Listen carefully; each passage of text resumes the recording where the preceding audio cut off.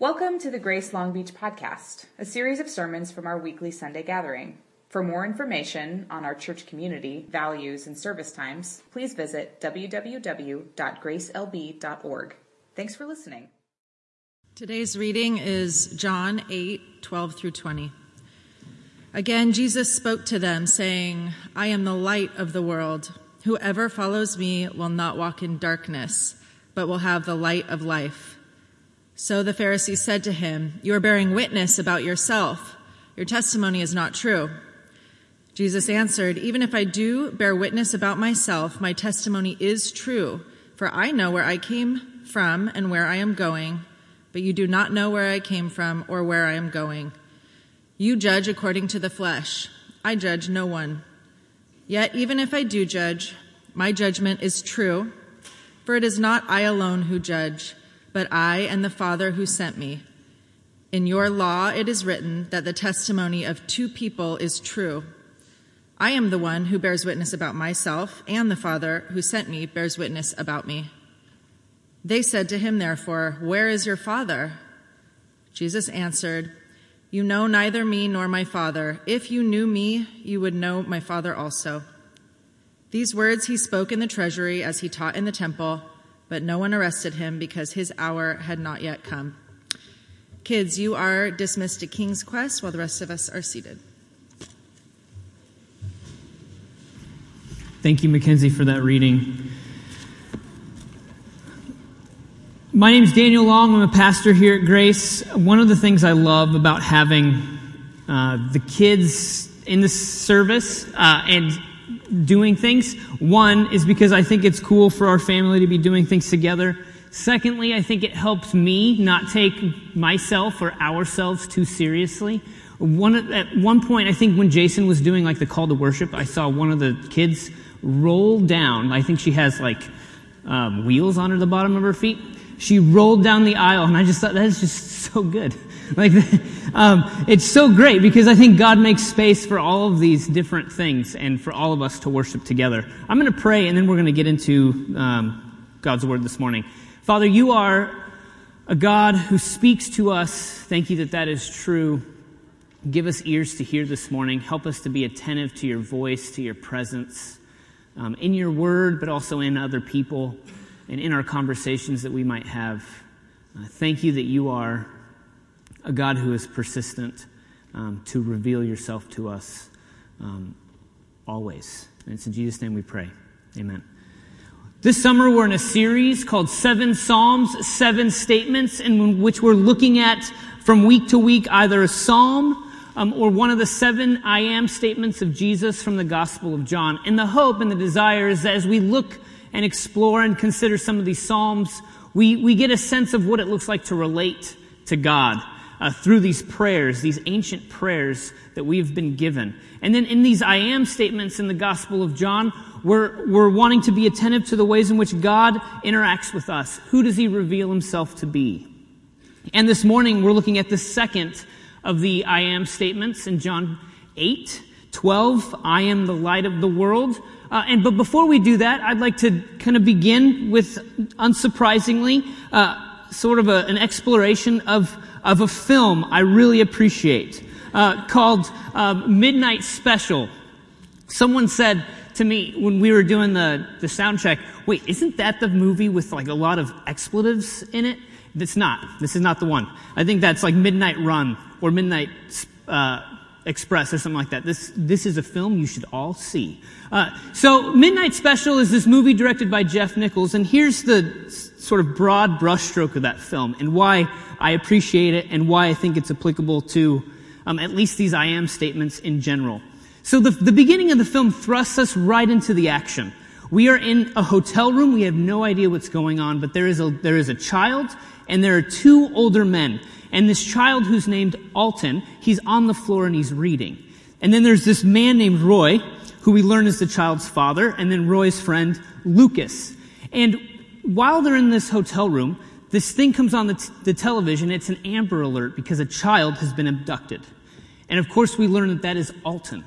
Alton has been somehow abducted by his father. Why is that? Well, the story is because Alton has these special powers. He has these things about him that people can't really understand. He has these powers to speak in a different language. He also has these powers of light, and like electrical currents. And nobody knows what to do with him. But what's really fascinating is as we are thrust into the middle of this film, all the characters around him are forced to kind of reconcile who this child is and what they're supposed to do in reference to him. And you have one religious cultic leader who adopted Alton for his own purposes. Because here is a kid that people can come around and they can begin to worship and begin to give this guy praise and accolades. But then you have this father who simply wants his child to be protected. But throughout the film, as the father and son are on the run, the father is coming to terms with who his son is. What is his purpose on earth? Where does he come from? And where is he going?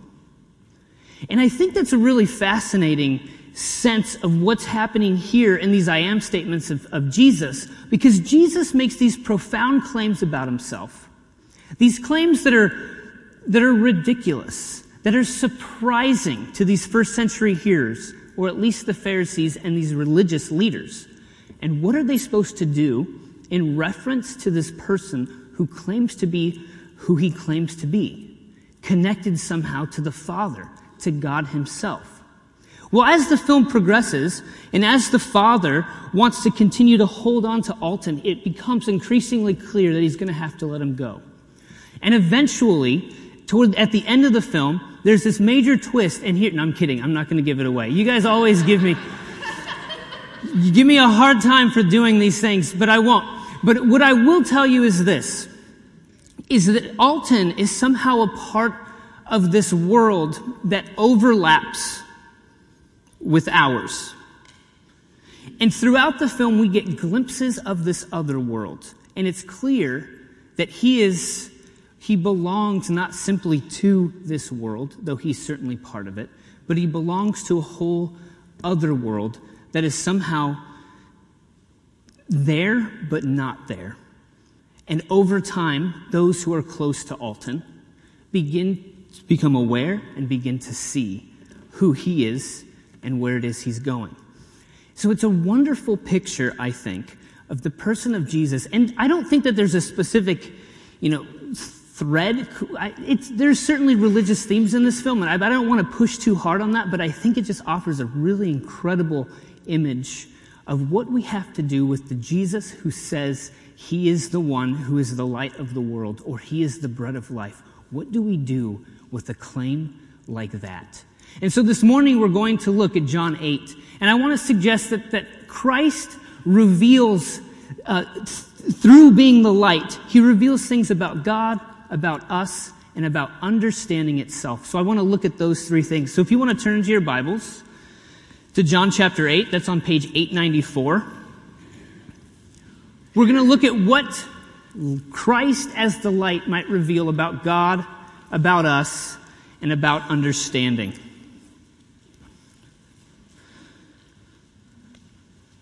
So certainly the claim in verse 12, Jesus spoke to them saying, I am the light of the world. Whoever follows me will not walk in darkness, but will have the light of life. That doesn't seem too life-altering, at least as we listen to it, because I think we hear it and we've heard it so many times. But why the Pharisees' response? You are bearing witness about yourself. Your testimony is not true. What precisely is Jesus testifying to about himself? Yes, he is the light of the world. People are to follow him and they will not walk in darkness, but they will have the light of life. But what is so profound about that claim? Well, I think the context to this passage gives us some clues as to why it's such a profound claim. And if we look at John chapter 7, we see that this is happening or taking place around the Feast of Booths, or the Feast of the Tabernacles. Now, this feast was to commemorate the time when God himself, after rescuing Israel from Egypt, was their light, was their guide through the wilderness. From a cloud by day and a pillar of fire or light by night, God would continue to be present and guide the people of Israel. So Jesus making this claim is certainly connected to God's consistent, persistent light of guiding Israel. But also, if you look at the end of this passage that we had read, verse 20, there's this really interesting piece of information. These words he spoke in the treasury as he taught in the temple. But no one arrested him because his hour had not yet come. So why this piece of information? Well, where Jesus was teaching in the temple, where he was, there would be the court of women, or in the treasury, there would be 4 great lampstands to commemorate this feast of the tabernacles as God's guiding them. And these lampstands would be placed there, and they would be going and continuing to burn, and priests would go and fill these lamps with oil to be sure that the light would not run out. So Jesus is making this pronouncement of light while he's in this living theater, per se, of the light that is commemorating God's guidance for the people of Israel behind him. There is no mystery to what Jesus is proclaiming. And his first century hearers and listeners would understand this right away. He is claiming himself to be like God. Now, what I think is really fascinating about that claim, at least for me, and one of the great things I feel like God has been doing recently is reminding me over and over again how peculiar it is to be a Christian. And how, seriously, and how peculiar it is, the things that we claim together. Because here, the Pharisees, the first century listeners, they understand the gravity of Christ's claim. He is proclaiming to be God himself in the flesh. That is something that we have grown up into if we have been a follower of Jesus for a long period of time, or it's something we constantly affirm. But that, in and of itself, is a crazy claim. To think that God himself, the one who created all of this and us, in this text, is talking with flesh and bone and a story and a life and parents, or a mother, to people in front of him. That God himself is before these first century listeners, these Pharisees. And that we stake our life and our faith on the truth that God has come to us in Jesus Christ. That he has put on flesh. That his body that blood ran through his veins. That he was a child who grew up. That is crazy and peculiar. But those are the claims that we make. And so Jesus himself, coming to these first century listeners, is proclaiming to be like God, to be like the God who is light. And they recognize the gravity of what it is Jesus is saying. So then Jesus continues. So Jesus answered, verse 14, "But even if I do bear witness about myself, my testimony is true. For I know where I come from and where I am going. But you do not know where I come from or where I am going. You judge according to the flesh. I judge no one. Yet even if I do judge, my judgment is true. For it is not I alone who judge, but I and the Father who sent me. In your law it is written that the testimony of 2 men is true. I am the one who bears witness about myself, and the Father who sent me bears witness about me." And they said to him, therefore, "Well, where is your Father?" And Jesus answered, "You know neither me nor my Father. If you knew me, you would know my Father also." Jesus continues to press the point. If you knew me, you would know my Father. I am the one, I am the light of the world who is revealing God. I am the very revelation of God himself. And Jesus continues to connect himself to God over and over throughout the Gospels, but specifically in the Gospel of John. He and the Father are one. So what does that mean? To know Christ is to know God. To know Christ is to know God. So if we were to look at Jesus then, What does his revelation, as Christ as the light, what does he reveal to us about God? Well, as we think about this context of God being commemorated or remembered for guiding Israel out of Egypt and through the wilderness, I think there are three different ways in which we can see Jesus revealing God. First, we see that Jesus reveals God to be someone who has a redemptive presence. So God's presence with us is redemptive. What do I mean by that? I mean that Jesus reveals God to be the one whose presence redeems, whose presence restores. Now, if we were to look at the beginning of John 8, it's the story of the woman caught in adultery. Certainly we see Jesus revealing a God who is compassionate and concerned for somebody others want to simply throw down and bring before the courts to stone. And Jesus, in his infinite grace and mercy, reveals a God who redeems and restores this woman in her dignity. God's presence is redeeming.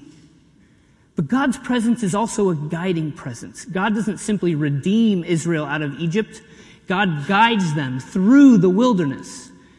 So Jesus reveals a God who guides in his presence. Where are you on your journey of faith? Do you feel as if God has forgotten you? Do you feel as if God has gone somewhere and has not brought you along? Well, Jesus himself reveals that God is a God who persists in his guidance. Where he has brought you, he will continue to lead you, and he will continue to guide you. That is the God that Jesus reveals. But there's also a sense in which God's presence is surprising. See, the Jews, the Pharisees in this text could not fathom that this could possibly be happening. They have had all the stories. They grew up knowing this, and yet Jesus comes onto the scene to reveal God, whose presence is surprising. I mean, that is an incredible thing to consider, because how many of us have lived with a faith for a very long time in which it feels like the same yesterday, today, and tomorrow? There are no surprises. And as a result of that lack of surprise, we become entrenched in who we are or where we are with God, and we think that is the only way it will ever be. And we begin to form a life out of this sense of, okay, well, I once met God. I don't know where he is now. I'm going to be faithful, and that's good. But then I think as a result of not being aware of the reality that God can surprise, we miss him when he's right in front of us. God's presence is a surprising presence. When God is before us, we need to be willing to see anew and afresh. Otherwise, we might miss him. So redemptive presence, guiding presence, and surprising presence. And I wonder this morning, which one you need. As Jesus is the light of the world, is the one who reveals God, to be redemptive, to be present and guiding, and to be surprising, which one do you long for? Which one do you need? Perhaps that's an entry point into a new or a fresh relating to God. To be asking, God, I need your redemption in my life. I need your guidance. I need your surprise. But Christ, as the light of the world, also reveals something about us. Again, verse 12, I am the light of the world. Whoever follows me will not walk in darkness, but will have the light of life. Without Jesus, without the light that Jesus is, we will walk in darkness. Without the light that Jesus provides, we cannot know ourselves as we truly are. And that is both maybe consoling news. I don't want to know who I am. I would like to not really know who I am. But if you cannot really know who you are, then you cannot fully receive and accept the grace that Jesus offers. The light of Jesus helps us to see who it is we are, and without him we are in darkness. There's this incredible title of a song, and it's also a line in the song by Sufjan Stevens in his album Carrion Lowell. And he says this: there's no shade in the shadow of the cross. I think about this line all the time. There's no shade in the shadow of the cross. His album is really a story of his coming to terms with his mother's death and the relationship he didn't really have with his mother, and all of the turmoil that he went through to reconcile that, and drug abuse and other different things. But this is the second to last song.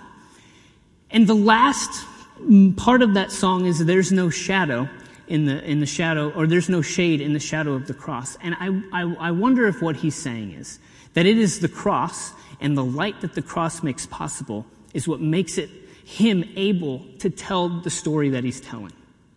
And what do I mean by that? I mean, if we don't have the shadow of the cross, where there is no shade, then we are not able to tell our story as it really is. If we have not allowed ourselves to be overwhelmed by the light, the revealing light of Jesus, then we will always be in darkness, never paying attention or owning or coming to terms with who it is we really are. And if we can't do that, then we can never come to terms with the incredible grace and mercy of Jesus Christ. Both need to take place. We need the shadow of the cross to reveal who it is we are, so that we might then receive all that the light of life, that the cross and the resurrection of Jesus might give. So I'm wondering, where might Christ be wanting to reveal more of who you are? Where might the shadow of the cross be exposing you? And are you going to take seriously that exposure and come to terms with it so that you might recognize that God's grace covers even that? Or are we going to continue to be hiding, thinking that we can hide, and therefore remain in darkness, never open to the grace-filled possibility of Jesus? On Thursday night, there was a gathering of men at Carl's house, and there were opportunities for stories to be shared. And it was a wonderful time. But I think anybody who was there, at least when I was there, I thought, this is not possible without Jesus. Because the stories that people shared, I thought, there is nowhere else where this is taking place and where this can happen. That somebody, a friend, can get up before men and to say, here is my story. Here is where it was, and dear God, it was bad. But here is where it is now. And that is only because of what God has made possible through the grace of Jesus and the grace that Jesus shows through the community. And I thought, that right there, that is like no shade in the shadow of the cross. Somebody being willing and able to be exposed by the light of Jesus in such a way that they can tell their story as it really is, because it leads over and over to the possibility of God's grace. But Christ as the light also reveals something about understanding itself. Jesus saying, I am the light of the world. Whoever follows me will not walk in darkness, but will have the light of life. Jesus continually in John, but also in this, you don't know me or my Father. And you don't know my Father because you do not know me. That Jesus becomes the way by which we actually understand. Without Jesus, we cannot see. Without faith, trust in Christ, we are not able to see the world, ourselves, or others as they really are, or as it really is. Jesus becomes the hermeneutic by which we interpret all that is. Now, this is really hard to grasp, even for me, in this highly rational way of living. We think that we can determine what is true or what is real or what is good. And that is something that we have assumed responsibility of. I don't trust myself to be that smart. And Christ says, you aren't, actually. You need me to know. You need me to see. St. Augustine says this, and I love this quote. He actually says this in a lecture on John 7. He says, understanding is the reward of faith. Therefore, do not seek to understand in order to believe, but believe that you may understand. So you want to understand yourself, others, what it means to live? First believe then in Jesus. This is so counterintuitive. That we need to first believe in order to understand. That's not how it works. I was told to learn and to study and to gather all the evidence and then determine what's true. St. Augustine says that's not how it works, actually.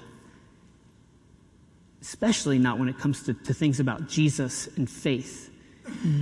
Believe, and then you will understand. This is humbling to me. This requires a whole lot of trust, and I wonder if I have it sometimes. Can I believe Christ, what he says, what he's asking of me, before I actually understand any of it? And I wonder if that's where you might be this morning. You're kind of on the fence. I don't know if it's in relationship to Jesus or something that you might feel God is, or sense that God is pulling you toward, and you're like, I need more. I need a few more fleeces to kind of work out. I need some 1, 2, 3 things, and then yeah, absolutely, I'll jump right in. But what if that's not what it takes? What if it's the step you take that will then lead to recognizing, to understanding? Where are you? What might God be calling you into that you first need to trust and believe, and then you might actually see and know? And I wonder that for our church. As Christ claims to be the light of the world, we are also called to be a light to the world. And we cannot be light unless we have the light of Christ. So what type of presence might we have in our city, in our world, with one another? What type of presence might God make possible? What type of exposure might God need to do in us as a community? Things that he might need to bring to light so that we might deal with in order that we might receive afresh the grace of God. And what might God be calling us as a community toward to believe in order to understand? Occasionally, or every other week, we have opportunities to receive prayer, and this is one of those weeks. And I have some questions for you to consider during this space, during this time. And you may not want to go and receive prayer from people, but they want to pray with you. And if you feel any sort of nudge in that direction, I encourage you to trust it and to step toward it. One of the ways I've experienced God's love toward me and his presence toward me is through prayer. So I encourage that. But maybe this is a time for you to consider, to reflect, and these are some questions to maybe take with you now as you sit and as you think, but also this week to think about. Is what about God might Christ be revealing to you? What about God might Christ be revealing to you? What truth about God do you need to hold on to? Is it his redemption? Is it his guidance? Is it his surprise? What truth about God might Christ be revealing to you? Well, what about yourself might Christ want to bring to light? What is something in your life that God, through his grace and mercy in Jesus, might want to reveal? And here's the thing about revealing that. It's one thing to have it revealed to yourself. It's a whole other thing, and it's called confession, to let that revelation out before others. But it is in confession that healing is found and is made possible. So if you feel like Christ might be revealing something to you about your life, I challenge you, I encourage you to let somebody know, someone you trust, someone you love, somebody who can hold on to that for you and pray with you through it. Or where might Christ be inviting you into trust before understanding? Is there a thing in your life, is there a place where you have been holding on to or waiting just for that one piece of evidence, that one good thing, yes, and then?